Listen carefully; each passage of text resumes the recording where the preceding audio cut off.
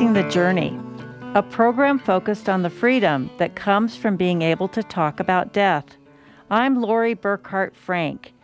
Our topic today is inspired by a documentary called Jack Has a Plan. In this documentary, Jack is a man with a terminal brain tumor that he's had for 25 years, and he decides to end his life. His family and friends struggle to accept his decision, and Jack's best friend documents his 3-year quest to die a happy man, culminating in a permanent going-away party. And to discuss this tonight, my guests are Akilah Murphy from Full Circle of Living and Dying and Dr. Andrea Dearhart from The Heart Way. And we've talked to them before, so welcome back, Akilah and Dr. Dearhart. Thank you. Oh, it's lovely to be here. Thank you, Lori. Well, thanks for both being here. And so we'll start with you, Akilah. Can you tell us a little bit about your organization, Full Circle of Living and Dying, and a little bit about yourself? Sure. Thank you so much for having us back here today. I'm really glad to be here. My name is Akilah Murphy, and I have lived in Nevada County for 17 years. I'm a yoga teacher, and currently I am founding director for Full Circle of Living and Dying, which is a local nonprofit here in Nevada County. And our organization is comprised of 17 volunteers. 6 of those are the board members, and we're all volunteers. Our mission is to provide options and educate people on their options and rights in end-of-life care and for after-death care in such things as in-home funerals.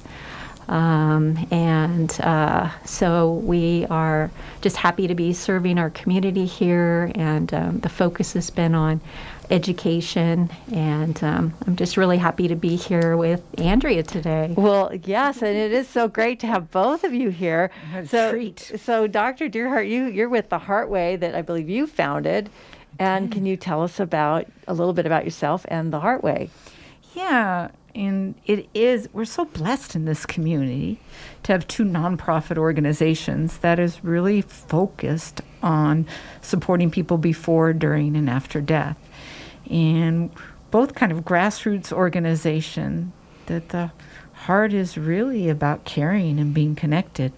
The Heart Way is a 501(c)(3) nonprofit that assists in co-creating a visionary map for their dying and their loved ones to help navigate through the labyrinth of fear, the perplexing medical systems, emotional and spiritual landscapes, and the practical end-of-life systems and needs.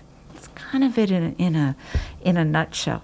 We provide advocacy, counseling, end-of-life care, educational programs, as well as supporting those after someone has died to help them find their new labyrinth of life after they've lost their loved one. Well, both of you really sound so calm, happy, and joyful. And I find it especially interesting that you have this obvious passion that you have, and it's around death, dying, and aftercare for the family and loved ones. So, Akilah, how did you find this path for yourself? Well, I started out as a hospice volunteer here in Nevada County for Hospice of the Foothills, and I just became more interested in knowing more about what happens during dying times, and I signed up to take a training course, and this was a training course in Sonoma County, Final Passages with Jerry Grace Lyons, and this training was about how to hold in-home funerals, which is to care for your loved one at home after death, washing their body, creating ceremony. This is something I had never experienced before. I really didn't even quite understand what the training was about until I went through the training, and I did not know that it's legal to do this work in your home after death, to take care of your loved one, and to allow them to stay in your home for several days, depending on your tradition, and just caring for them yourself. You, your family, your loved ones, gather around, just taking that extra time, just slowing down the pace of the dying process and the after-death process, and just going at your own pace and creating this. It's almost like an in-home wake, and just doing this all on your own. And we were so inspired. I took this course with two other women who happened to be from Nevada County, and we were so inspired that we thought we need to tell people about this. They need to understand their options. There's other ways of doing this. So that's how That's what inspired you back in 2013. Yeah. And Dr. Dearhart, what about you? How did you find your path towards this? It's a journey that started when I was a little girl, because I was terrorized of death, just terrorized. And the short explanation of it is this fear just grew into a low-grade anxiety. In those days, nobody talked about death. Nobody talked about the fear of death, and I wasn't allowed to be present to it as a little girl. And it grew into a monster. It really did with me, and I lived with the best that I could. It was kind of easy because I could hide amongst all the other fear about death. And then in my mid-20s, I had an opportunity to volunteer at a hospice. And I took the plunge and faced my fears as I was shaking. And my first patient died in my arms. And with her went many of my fears. And I learned death wasn't what I thought it was. Then I wanted to learn everything. Because of the feeling, I can't even put it in words, but I can come up with a phrase, and it was, I was home. I'd found a peace inside of me that I had never felt before. And that was the beginning of my journey. I became a hospice social worker and did that for many years. And in the mid-90s, with managed care and everything that had begun to shift in the healthcare system, there was a push to losing some of the heart and soul that I so loved about this work.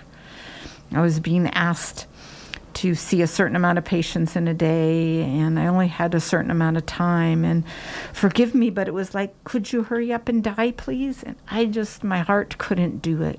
And that was the birthing of the Heartway in the mid-90s. And I continued my education and got my doctorate work in mythology and depth psychology, studying religions and cultures and literature from all over the world, to help me be present to some of these traditions that Akilah was talking about at the end of life. It's so interesting because people will say, oh, that new field called death doula or end-of-life practitioner or in-home funerals, that's new. And it's really not. It's coming home. This is the way our ancestors took care of our loved ones. And the farther we've removed ourselves from death, the more we actually live in fear. So our tagline at the Heartway is embracing life, honoring death. They're the same thing. They're absolutely the same thing.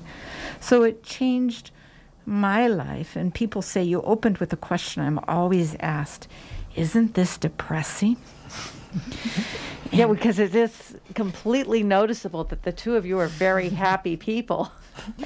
How can you, isn't it depressing? And I say, no, it's actually inspiring, because death inspires our life. And, well, how can you do this?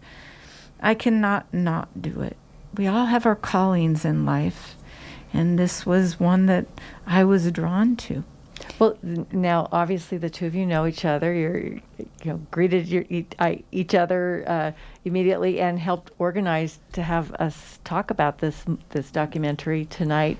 And so, do your organizations work together? Do you collaborate? How does that flow? And are there other organizations that you might work with, or does everybody just kind of stay in their own lane and do their own work? You're both very excited, I can see. What I love about this, as you know, in some industry, there's that competitive nature. is just not part of our hearts, because the bottom line goal is serving and supporting our families. And that's kind of part of the death doula movement. The Heartway has an end-of-life practitioner death doula training program that was released, and it's an exquisite opportunity to share the love, the passion, the knowledge, and to integrate Western medical model of death, as well as expanding it into some of these other areas of care, like vigil and working with traditions from around the world, ceremony and ritual that Akilah was sharing, as well as helping people with advance directives and their memorials, etc. So for me, it's an integration. It's an integration. We refer to each other. And for me, it's about supporting each other so that loved ones can feel loved, supported, cared for, and die in the way that brings them the most peace and serenity. Akilah, what do you have to add to that? Well, I think I would add your question is how do we work together or not on this? And we've known about our organizations for quite some time, and I think we have. I know that I have asked Andrea, when having a client that may need just a little different voice, or with a particular type of situation that may, need just some extra understanding. There's a lot of complex things that happen. Each dying experience is so unique, and we cannot possibly know everything about every dying process. So I myself mentor others as well in the community, in the Bay Area. Different organizations and doulas, end-of-life doulas, contact me, and it's about just having this open conversation with each other, talking about our experiences and sharing our experiences. So I feel like I haven't had any feeling of competition from any end-of-life doulas in that I've been in contact with in California and out of state as well. I think we're all learning from each experience that we have, even if we've done this for years and years and years. Things are changing over time, actually, with the addition of California's End-of-Life Option Act, Medical Aid in Dying, something that wasn't around when we were first starting this work. So there's always, there's always a way to help each other, mentor each other, with the idea that we want to do the best we can for our clients. Well, thank you both. And you're listening to Embracing the Journey on KVMR. I'm Lori Burkhart Frank, and my guests tonight are Akilah Murphy with Full Circle of Living and Dying, and Dr. Andrea Dearhart, The Heartway. And we came together because there is a documentary that's actually playing this weekend called Jack is a Plan. And I know that you have some plans around this documentary. So I don't know who to start with. Akilah, why don't you talk to us about that? Sure. Well, we're really excited about this. This film is going to be shown at the Nevada City Film Festival this weekend. And we were actually contacted by the filmmaker, the producer of the film, contacted us. She knew she was going to be showing the film here in our county, and she kind of did a search and found Andrea and myself as end-of-life practitioners here, contacted us and asked us if we'd be interested in, helping to talk about the film, promote the film, but also to hold an after film, a post-film conversation after the film. So after folks view the film, it's a 70-minute film, then afterward we're going to see if audience members would like to join us in another location. The film's being shown at the Nevada Theater, and we'd like to have a conversation with audience just to get their insights and feelings and what do they want to talk about. We want to have a conversation about this film and the things that have come up in the film. So that'll be held afterward in the Inner Path. And so what types of topics do you think might come up? And you did mention end-of-life option and medical aid in dying. Are those the same things? Yes. Yeah. It's, the End of Life Option Act, or Death with Dignity, or Medical Aid in Dying, is available in 10 different states, plus District of Columbia. So they have different titles in the different states, and so, but all of those are the same thing. Yeah. Now, is that something that comes up with the folks that you work with, the families or the patients often? Yeah. Do you want Dr. to Dearhart? talk about it? Yeah, absolutely.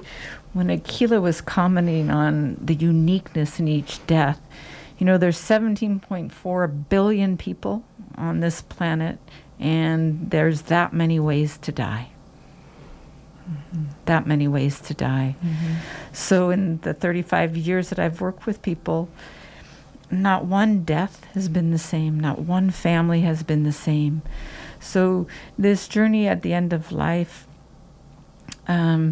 with supporting people through the end of life, happens in our families in different ways.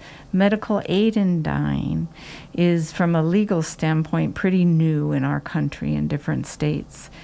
And this film really speaks to an example of how that manifests within a family and their loved ones. The film is beautifully done. And for me, the most important thing that this film does is it presents the question to all of us. We're all going to die. I know that's a surprise for some, but we're all going to die. And it encourages us and invites us into this question on how we want to live until we die. Often a family will bring me in to speak to a loved one, and they'll go, I don't want to talk to you about death.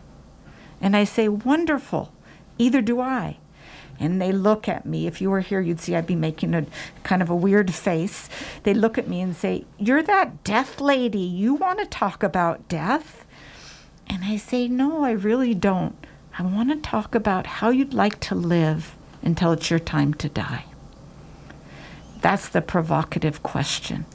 And this film gives us an invitation to explore that within ourselves as well. And I want to stress that I have not seen the film, and it sounds really very interesting, but it is a documentary. So it is a real life situation that this gentleman decided to have his last few years documented by a friend. Is that correct? Yeah, absolutely.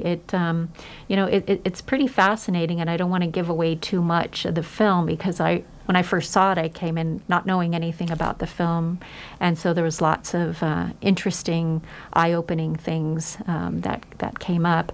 But a lot of it that I enjoyed was seeing, he had this brain tumors, and so he lived with that through much of his life. And then when he became terminal, he decided that he wanted to have his friend film his end of life, and his friend was hesitant to, why do you want to film this? And so it's just a fascinating story of the things that he decides he'd like to do at end of life, and his plan for his death. Well, and actually, I do want to find out, if it's not sharing the story too much, how current is this movie? Well, the movie just came out in this year, 2022. The documentary came out this year. When it was being filmed was 2018. I think so. 2018. Yeah. So this is a person that all of us could probably relate to in one way or another. Absolutely. And it is an opportunity. I know that I did see that San Francisco Examiner actually has reviewed the film and said that it was far from a downer. It was a very, interesting film. So, again, just to go back to you, Dr. Dearhart, where people say, I don't want to just have you come talk about death. And I have the sense that again, this film is a platform for discussion, but certainly it's more about how we want to live and what maybe perhaps how we want to support our family and friends once we go. I don't know if that's part of it, but I know dealing with grief and preparing for that is probably something both of you do in your work. Is that? true? And can either one of you speak to that?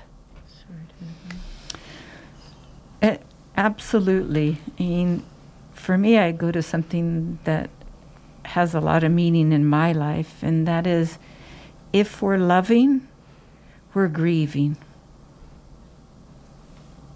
So it's not just about the culminating experience of death. No, grief is one of the many facets of our diamond of love. It's one of the facets. If you think about it for just a moment, if you've loved, you've grieved. So this is one of the many facets of love. The other thing that I find personally as well as professionally, working with people at the end of life and their loved ones, there is an exquisite, intimate, vulnerable, passionate love that's in the room, and it's not there at any other time of life. That's how death inspires life, because we know the finality is coming of this existence. Doesn't mean we're not going to someplace awesome, but in this existence.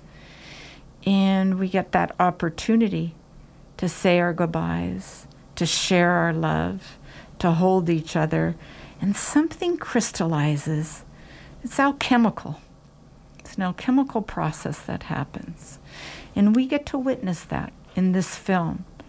And it's inspiring, and there's beauty in it. Yes, there's some sadness in it too. You can't have just it one way. It's all interconnected. In fact, something you said earlier inspired this thought I'd love to share is, that phoenix, it rises through a bed of ashes, yes? Rises through the ashes, not a bed of roses. Mm-hmm. So it is in all of our suffering, if you will, where we transform, where we transcend, where we learn, where we grow, and where we are. Well, when you talk, Dr. Dearheart, I just feel like you're speaking poetry to me. It's just beautiful, beautiful touched. Words. And it makes me feel like there's the possibility for the audience to perhaps feel what both of you have, what's drawn you in. And Akilah, would you say that could be true, that love, that transformation, that there is some kind of beauty of this transition of life that has drawn you in and the people that work with you and volunteer with you? Well, speaking about the beauty for myself, I think it's hard for people to really understand who haven't been through a death and helping the dying person and then also caring for them afterward. It's hard to visualize. I know that when my mother died recently, our family got together at my house. She died in my home after I took care of her for 4 months. So I took her through end-of-life stages. And when she died, we knew that we were going to keep her at home for a little bit and do a nice ceremony for her, and contacted my family to come. And my son was already in the home when she died. He was already there. But my brother drove up from Santa Clara, and he told me he had heard me talk about my work many, many times, dozens of times. But he said, I guess I really didn't quite get it until I actually experienced it. And what he was getting at is he didn't realize that you could participate in this and be part of it. We were washing her body, and I hesitated to ask my brother, do you want to wash her feet? And he said, absolutely. And so that was something that he did, that touching, that love, that being there, that being present, something you will never get back. He'll never get back again, but he had that opportunity. He took a moment to remove his little prayer bracelet, and he put it on my mother's wrist and sent her off with that. So these opportunities come up that you would never expect. And he never expected, and I never expected him to respond in this way. And it turned out to be just beautiful. Well, first of all, I'm so sorry for your loss. Thank you. And again, that there's just a something that touches my heart when you speak about your mother and your family. And I do, again, get that sense with this film by the audience doesn't actually have to, that they can get a piece of this feeling of that love and that grace and that opportunity to connect without having to go through the passing of a loved one at this moment in life, that they can connect with that. So that I that's what it sounds like as I'm listening to you talk about the film and your work, that there's a real opportunity for people who choose to come see this film. Mm-hmm. So how would they find out? Where would they go to get information about the film? Okay. They can go to the website for Nevada City Film Festival. They've got a great website filled with all the films that are going to be shown over the weekend. That's this weekend coming up, 26, 27, 28. And there's amazing films. Guys, you got to come out. There's a lot of shorts. I really love the shorts that are, some of them are, 15, 20 minutes. So there's lots of opportunities for a variety of films. So I'd really love to see people come out, check that website. You can purchase your tickets right there online. And then check out, read a little bit more about Jack Has a Plan right there. You could probably even just look that up on YouTube or something. Is that true? Yeah, their website is jackdocumentary.com, so they can go directly to the film website if they want to explore some more directly about this film and the authors and and the producers. trailer is on it. And the trailer's there, You can see the trailer. Well, we just have a couple of minutes. Boy, time goes by fast, and I want to make sure that I ask you both, what do you want our audience, our listening audience, to walk away with tonight for their lives, or as a resource for people they might know that could have the need of your services? So we'll start with you, Dr. Dearhart. What I think I'd love to leave everybody with is that death does inspire life. And when we face our fears, we always are more enlivened. Always, whatever that fear is. And yes, please check out the Heartway website, theheartway.org. Lots of beautiful free community offerings and programs and education and trainings and of course services for those at the end of life. And we would absolutely be honored to support you. And most important, live, live, live. Thank you, Dr. Dearhart. And Akilah, what do you want the audience to leave with tonight as in terms of this conversation? Yeah. Well, thank you, Andrea, for speaking about that piece of it, the heart piece of it, like she does all the time with the heart. And I'll just add a little something else, is that I really feel like, as anything in life, we can learn from every experience. And, don't turn things away. Don't turn opportunities away. And, explore your options. There's lots of resources out there. You can check our website, which is fullcirclelivingdyingcollective.com. And there's a lot of resources on the website tell you all about advanced planning and creating plans of care and after-death care. So I just can't say enough to explore all of your options. Well, I'm Lori Burkhart Frank, and I've been talking to Akilah Murphy with Full Circle of Living and Dying, and Dr. Andrea Dearhart with the Heartway. And thank you both for being here. Thank you so much. And you can tune in and listen to Embracing the Journey the fourth Tuesday of each month. We really want to thank our engineer, Jeff Wright, and we want to thank Jeff Wright for our theme music and podcast.